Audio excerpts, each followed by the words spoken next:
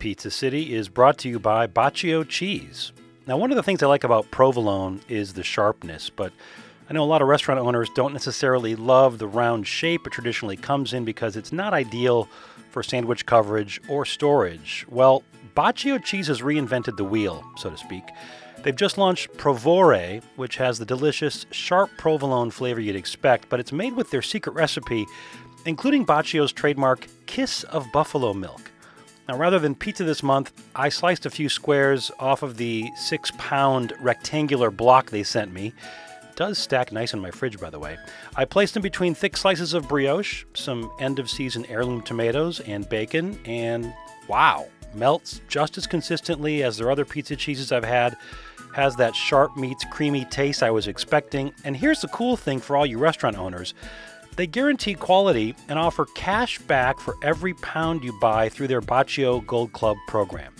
You can learn more about Provore cheese by heading over to BaccioCheese.com/PizzaCityUSA. That's BaccioCheese.com/PizzaCityUSA. Provore. It's provolone inspired, Baccio perfected. But if you go to Milan or maybe even Rome in 1930, they've never heard of pizza. Pizza doesn't exist in those places. It was only when the GIs came back for World War II, so the GIs came from America and were posted in Italy for the war in World War II, they brought the concept of pizza to northern Italy. Every year, there are dozens of cookbooks that are published and just as many, if not more, food travel books, but very few pizza books and even fewer that combine some history, some travel, and some recipes. A pair of Brits have a new book out called Pizza, and it traces their awakening from eager road trippers through Italy to creating a pizza brand in the UK with 14 locations. The story of the Pizza Pilgrims, straight ahead. I need a deep dish sausage and a thin pepperoni for here.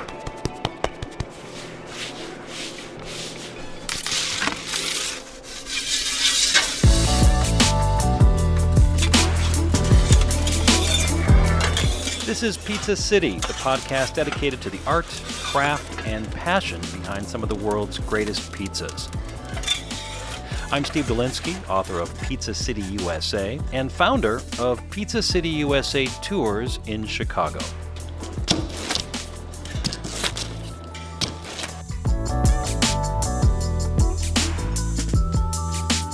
And welcome to another edition of Pizza City here as we head into the holiday season. Hope you had a great Thanksgiving, everybody. Hopefully you were safe, socially distanced, lots of masks. This week we're talking with some new friends from across the pond. One of them. It's a brother duo, James and Tom Elliott. And I spoke with Tom. It was during service. So they've got a company called Pizza Pilgrims. Like I said, 14 locations in the UK. They were actually during service. Tom went downstairs or went to the office and did the interview with me. Very kind of him to do that. But interesting story. The two brothers embarked on this quest several years ago through Italy, from bottom to top, in a little van, learning, exploring, discovering some of the stories. They really fell hard for Neapolitan. I mean, they had this epiphany in their early 20s. They had never had, true Neapolitan pizza, which is kind of odd considering you're not that far from Italy, from London. Anyway, they fell in love with Neapolitan. That has become kind of their mantra, their style of pizza, the wood-fired pizza. But then for the book, they did some traveling, and they went to New York and New Haven and Chicago. Got to take some issue with the Chicago chapter. I didn't give Tom a hard time in the interview. I was being very polite, but man, they threw in some weird ones, and they got a couple of good ones. But I just hate to see some of the touristy stuff get ink when there are lots of little independents that really deserve it. Folks, if you're writing a book that includes Chicago pizza, please reach out to me. Very easy to find me on Instagram, on Twitter. Happy to show you around if you want to learn about Chicago pizza. Regardless, kind enough to take some time to talk about the new book. And we started off, as we start off all of our conversations, with asking our guest about their first pizza memory.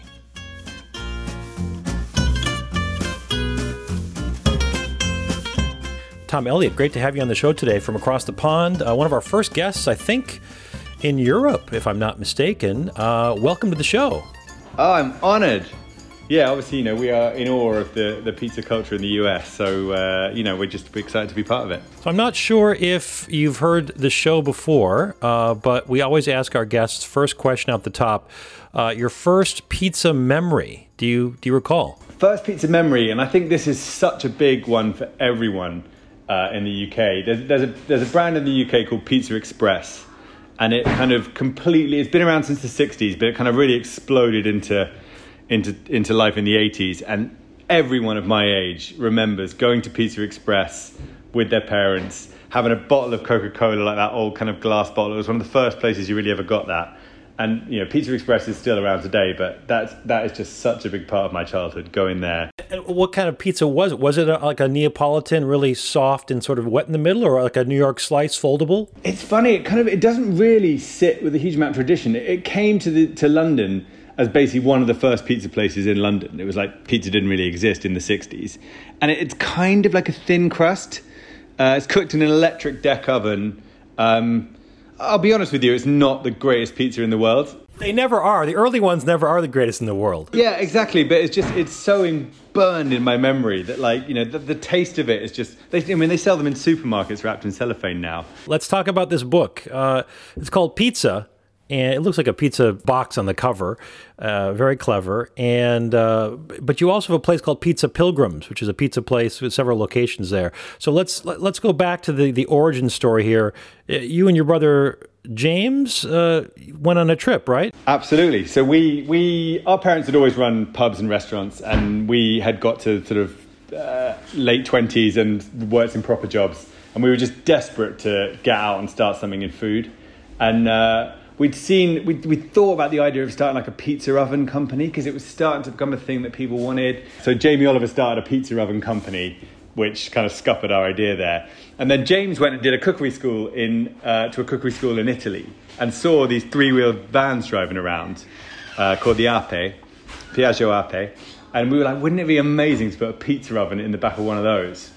And the kind of idea started from there. I mean, the idea literally started in the pub. And it just grew and grew to this kind of crazy thing. But we ended up buying this crazy 3-wheeled vehicle. And the idea was to drive through Italy and learn everything there was to know about pizza. Because we didn't know all this stuff that we know now 10 years ago. We had no idea. So the idea was we bought the van in the tip of the toe of Italy. And the idea was to drive back for a week, go to Naples, go to Rome, try and eat as much pizza as we possibly could. And then bring it back and put this oven in it and try and trade it. What we quickly found out was the van, as fun looking as it is, it literally has a top speed of like 15 miles an hour. What was supposed to be a week trip ended up being a 6-week trip. And that became the eponymous pizza pilgrimage of, let's just go to as many places as we can that are associated with pizza.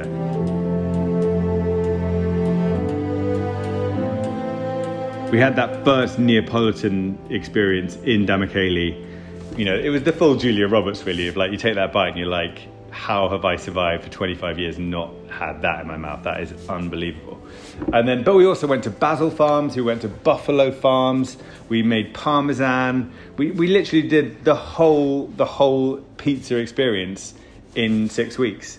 And these artisans who've been doing this for centuries, these craftsmen, let these two strangers, these two Brits, into their factories, into their homes to reveal their secrets to you? Well, the bit that I didn't probably get quite that right there is we had this idea and we drew up a plan. And then between the plan being drawn up and the plan being executed, basically we were chatting with some guy who ended up being a food critic. He was the husband of my boss, weirdly, at the time.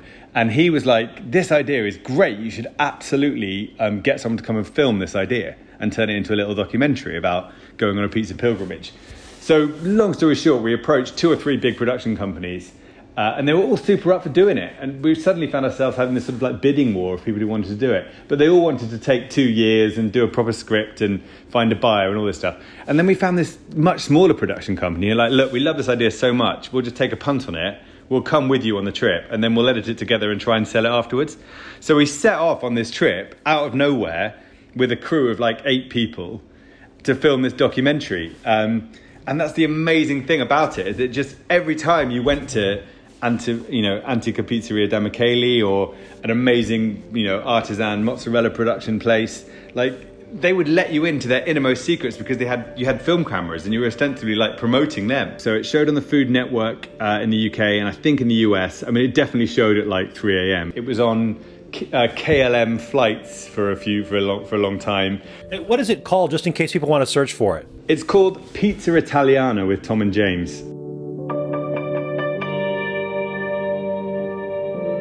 Because you're going through Italy, there's not a lot of variation. If you were to do this trip in America, you'd of course see all these regional styles, influenced of course by Italy, but you wouldn't just see Neapolitan and Roman Tavern or Al Taglio.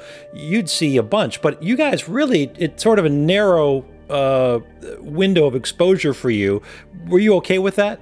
Yeah, I think, it was all so new to us, and I think we had certainly made the mistake that I think a lot of people make of, okay, well, pizza's pizza. I get it. It's cheese and tomato on bread. Fine. What's the difference? And I guess, a little bit of us, we set off to Italy maybe with that in the back of our head. And actually for us, just the difference between a Neapolitan style, a Roman thin crust and an Al Taglio was actually a bit of a like, wow, okay, so pizza isn't just pizza. So yeah, you're right. Like maybe, starting in Italy, that was a kind of taster of the scope of this. But subsequently, we've done trips to obviously New York, to Chicago, to New Haven. We really want to get Sao Paulo. Sao Paulo's next on our list.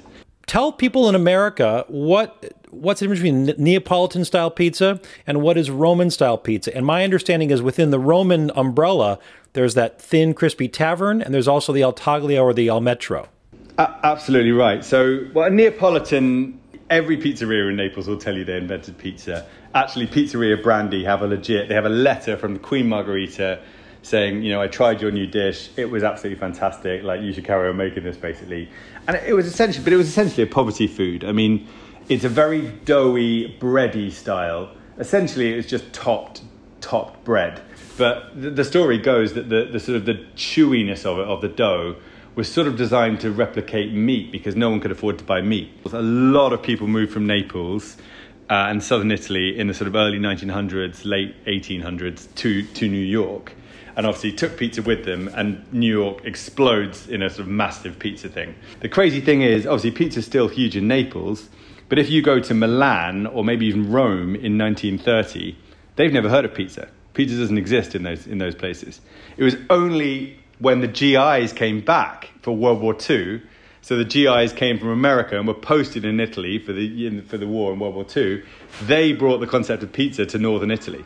So actually there's this glorious melting pot of like, yes, the Italians invented it in Naples, but it was actually the Americans that like sort of transformed it into what it is now and brought it back to the other parts of Italy that are not Naples. Because it's a protected origin like a DOC, you got to check the boxes, right, with the sauce, the olive oil, the cheese. It's madness. Like there's an association called the Neapolitan Pizza Association, AVPN, and they have a 27-page manual about a margherita. And a margherita has got 4 ingredients on it. Whereas if you go to Rome, pizza's still important, but it's not the same. It's not that like absolute, like this is in my veins, it's important to me. So then you're right, you have 2 styles there. You have the sort of wafer thin and crispy style, which is very sort of crunchy, crispy, light. Thin and crispy. I don't know if that's a term you have in the US, but that's Chicago style pizza. Our tavern style pies are thin and crispy here. Exactly right. And that is still, if you stopped 100 people in the street in London, probably even today, and said, what are the 2 words that you want your pizza to be? They'd probably say thin and crispy. But then you also have this fantastic Al Taglio style, where Al Taglio means literally to cut, like the cut, by the cut. And essentially, yeah, you're making these big kind of tray-baked pies, and that is almost the opposite of Neapolitan, and that is about celebrating toppings and like, let's see if we can make this go with this, and let's just try new stuff. And then you literally go in and they cut it with scissors, and you pay by weight.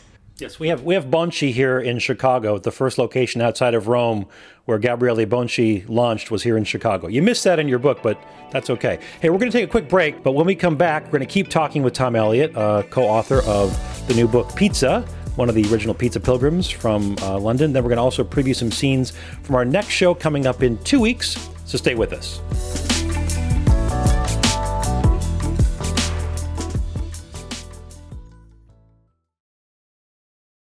Welcome back to the show, everybody. We are talking with Tom Elliott today, one half of the Pizza Pilgrim group from London. You've got a couple of restaurants now, Pizza Pilgrims in London, yeah? We had 14, and now we still have 14, but some of them are not open because of lovely COVID. We started after our pilgrimage.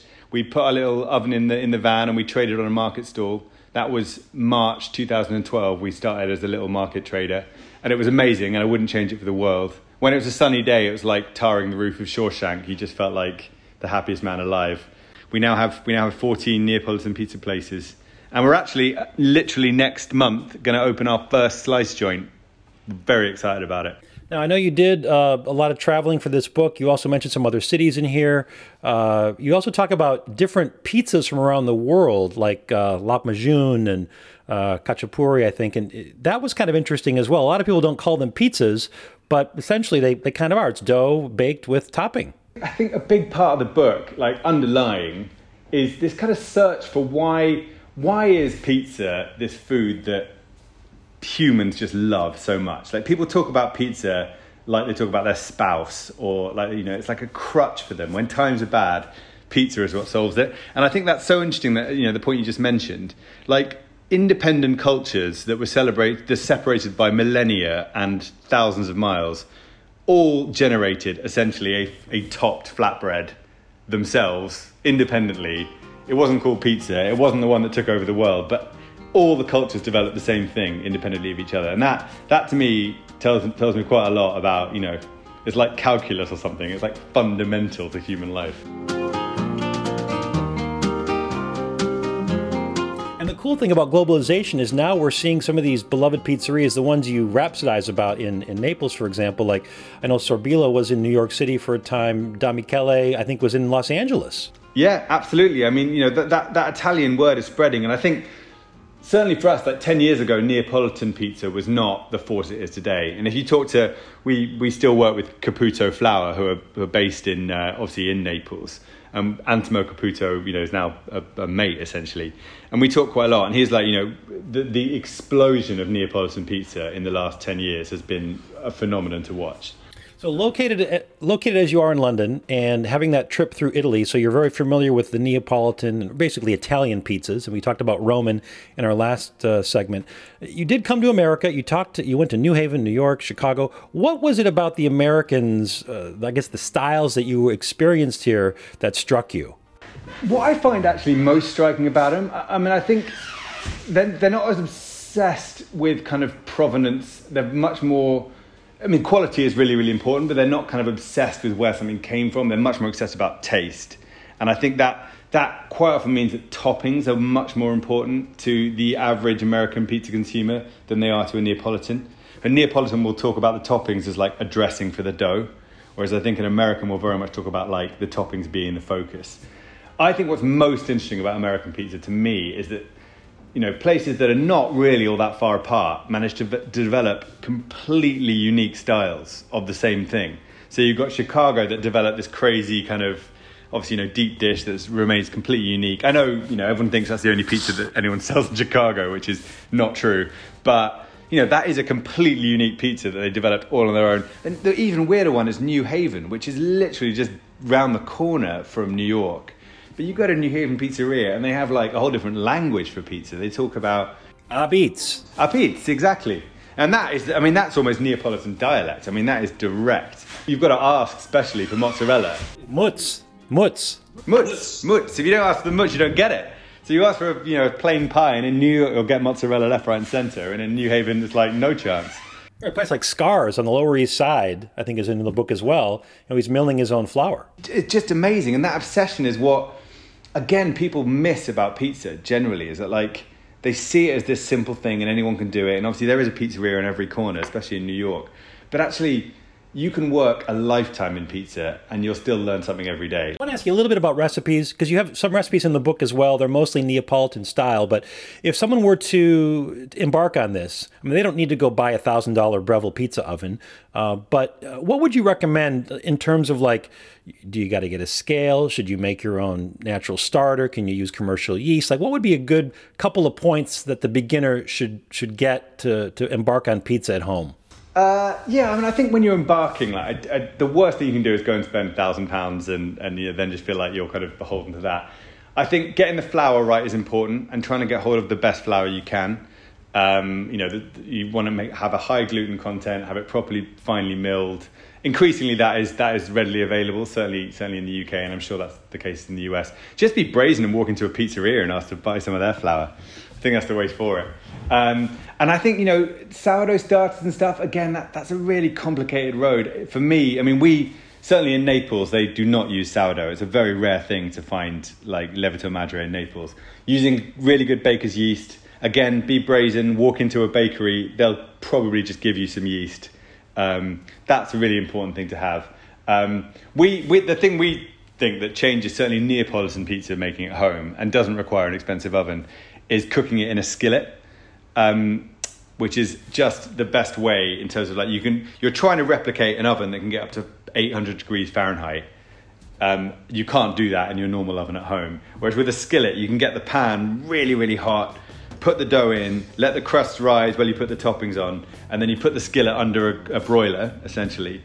And you can kind of recreate the heat of a Neapolitan oven almost in series rather than in parallel.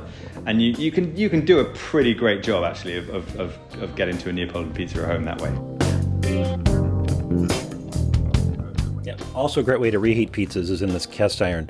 Okay, final question for you. We ask all of our guests on the show, knowing what you know now about pizza, which is a hell of a lot because you've traveled, you've logged the miles, you've opened 14 places. What would you tell your younger self pre-pilgrimage, pre-trip to Italy, about getting into the pizza game? I think the thing about getting into the pizza game is that it's a way of life. If you don't see it as a way of life, you're going to miss the point. We've traveled a lot, as you say, and the community, the worldwide community of pizza is just a beautiful thing. Like, the people who do it, who really love it, really live for it. And I think, it's got... The Italians would find a beautiful way to say this around the dough's alive, but it's got a real spirit to it. It's something that if you're going to make a great pizza, it's going to take you 48 hours at least. There are so few things that are like that, so few. I think if you're going to get into the world of pizza, just be ready to really get lost in it. Book again is called Pizza: History, Recipes, Stories, People, Places, Love. It is a book by the Pizza Pilgrims, Tom and James Elliott. Tom, thanks so much for your time. Thank you so much for having me. It's been an honor. And big thanks again to Tom for taking some time to chat about his path. All right, coming up in 2 weeks, a look back at some of my favorite shows from 2020. You always want to be better. People say, why you compete? What are you so into that? I think it's like playing sports. My dad was a coach, playing soccer, organized. You want to win, man. You want to make that better, and you're just looking at your pizza, and you're like, this pizza turned out pretty damn good. It sat here for a while, and I'm like, yeah, that looks good, but maybe it could have been 30 seconds longer, and it could have been even better, You serious pizza people know who that was. That was the GOAT from San Francisco. We're going to go from geeking out with one of New York's premier pizza writers to trips to Vegas for a mind-blowing Sicilian, San Francisco for a sit-down with that GOAT, and a classic tavern style in Chicago. We'll recap a year that's been pretty shitty all around with the exception of pizza. That's in 2 weeks on December 18th. Remember, subscribe to the show on Apple Podcasts, tell a friend, rate us, please. Want to know what you like or dislike about the show? We're at Pizza City USA on Instagram, and our website is pizzacityusa.com. You're going to find tour info there, although we don't restart the tours until the spring, and a list of short pizza recaps in some other cities I've visited, including New York City. Bureaucratic wrote and performed our theme song, and just to remind everybody, wear the mask, social distancing. Please keep ordering pizzas. Keep your favorites afloat during the pandemic. Keep looking on Instagram, by the way. I have found some great little pizza joints that are doing pop-ups and one-offs and one-night-a-week pizza nights just by kind of searching through my city's pizza landscape. Lots of cool folks making the pivot, doing pizza from their backyards and their garages. So support those folks, please. Thanks for listening, everybody, and here's wishing you an optimal bite ratio, always.